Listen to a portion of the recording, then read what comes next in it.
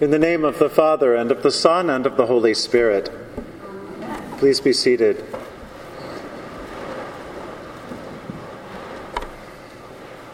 Many of you are probably familiar with the old Shaker hymn, Simple Gifts. The first part of that hymn sings, "'Tis a gift to be simple, 'tis a gift to be free, 'tis a gift to come down where we ought to be." And what a gift that is, right? To come down right where one ought to be.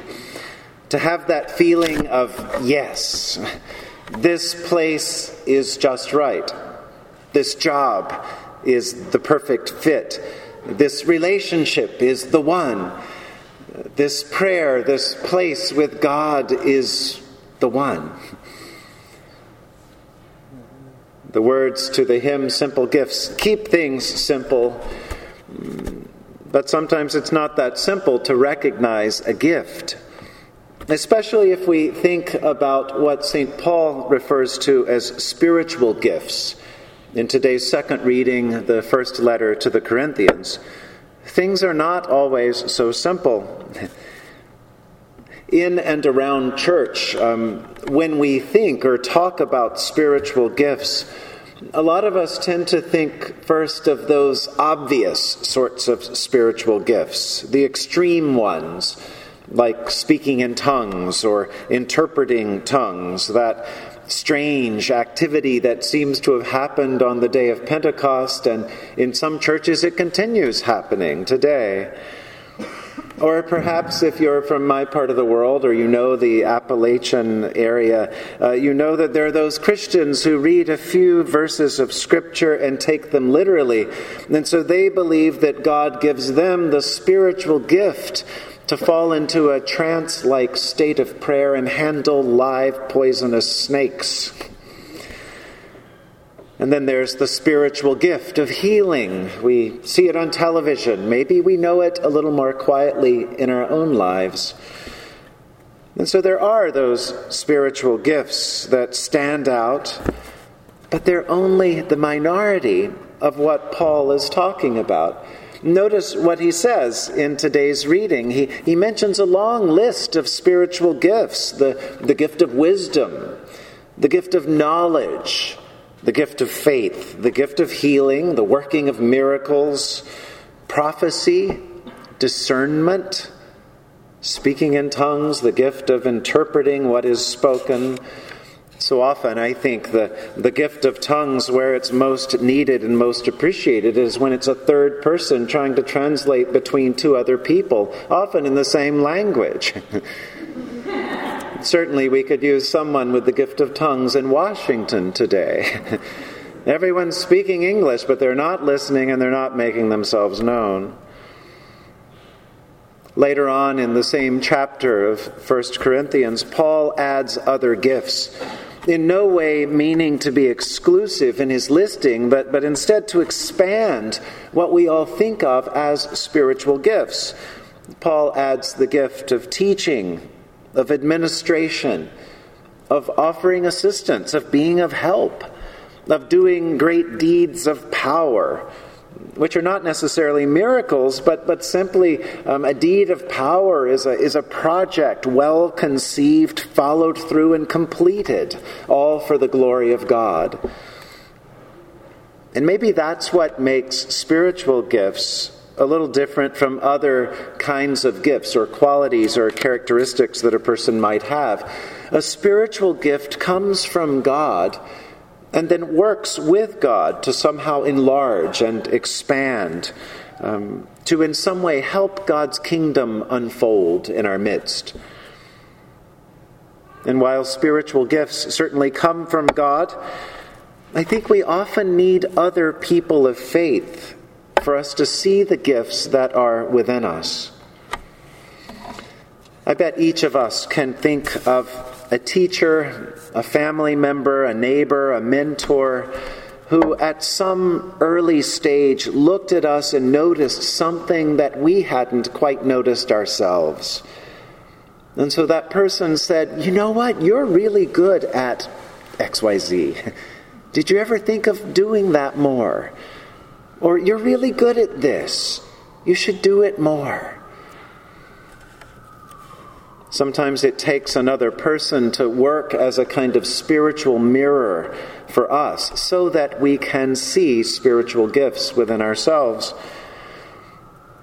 This weekend, our country remembers Martin Luther King Jr. and reflects on his legacy, the accomplishments, and the many, many things we've yet to realize. And while Martin Luther King Jr. was gifted in many, many spiritual ways, he was certainly a prophet. But that prophecy didn't come out of nowhere. He had family and community all around him at every stage to reflect and encourage and challenge that spiritual gift within him. As he wrote some years later, "At the end of the day, I'm a Baptist preacher," he wrote. "This is my being and my heritage, for I am also the son of a Baptist preacher, the grandson of a Baptist preacher, and the great-grandson of a Baptist preacher." And so whenever Martin Luther King Jr. doubted himself and his gift of prophecy, and we know there were times of doubt, as there would be for anyone, Martin Luther King Jr. not only had God supporting him, but he had that whole line of people who had worked as spiritual mirrors to remind him of his calling. Martin Luther King Jr.'s vision shocked people in his day and shocks a few of them still. But that's a part of being a prophet. It happens in our first reading as Isaiah is shocking to the people of his day. The people of his day felt lost and abandoned and cut off from God.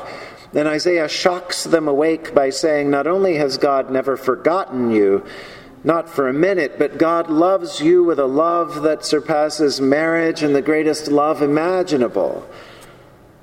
Through Isaiah, God says, "You shall be called by a new name. You shall be crowned of beauty. You shall be called my delight." There's a bit of prophecy in today's gospel. The gospel also includes a number of other things. It shows us the first of Jesus' signs, the enlargement of God's realm, the making of little into much. But it's also about the unveiling and the development and the use of spiritual gifts. Notice how the Virgin Mary exercises several spiritual gifts in this story. She has the gift of discernment, of being able to read the room and see the situation for what it is, not only what it is, but what it can become.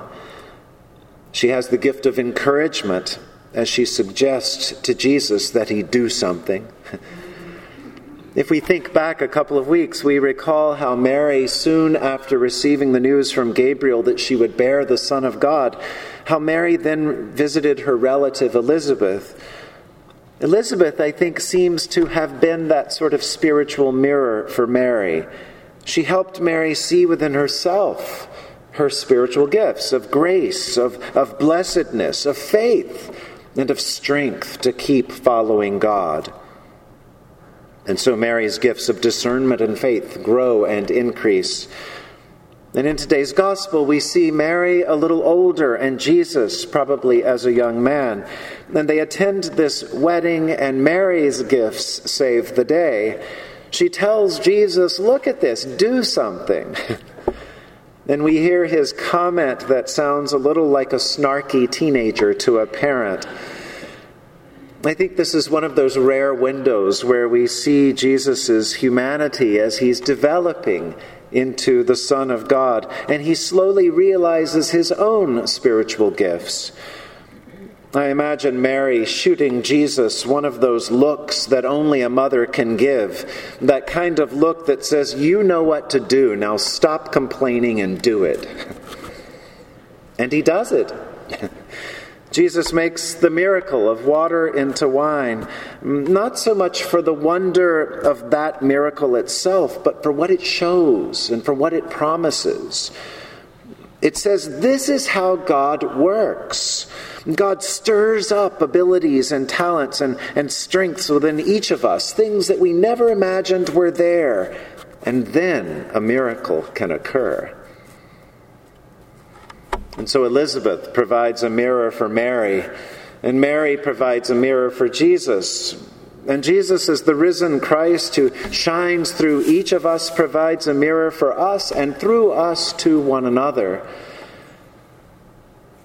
One of the great blessings of being church together is that we have a whole room of holy mirrors. The saints in the windows, yes, but also the saints in the pews. Let the Holy Spirit stir up spiritual gifts within you. Let the Spirit use you to stir up and encourage and inflame spiritual gifts in the people around you. It's the far too easy work of the world to criticize, to see what's lacking or what's missing, or to measure or quantify or assess. But it's the work of the Spirit of God to unveil, to encourage, to embolden, and to nurture spiritual gifts. That beautiful Shaker hymn I mentioned at the beginning of the sermon continues on. "'Tis the gift to be simple, 'tis the gift to be free, 'tis the gift to come down where we ought to be. And when we find ourselves in the place just right, 'twill be in the valley of love and delight, where true simplicity is gained, to bow and to bend we shan't be ashamed, to turn will be our delight, till by turning and turning we come round right." I love the turning. It's a song that makes one want to dance and turn and spin in whirling dervish-like prayer. It's that returning in the hymn that suggests that as people of faith, we're always learning and growing and turning and returning to God. As long as we live on this earth, and perhaps even beyond, God's Spirit fans and inflames the spiritual gifts within us. May we be attentive and faithful to grow. In the name of the Father, and of the Son, and of the Holy Spirit. Amen.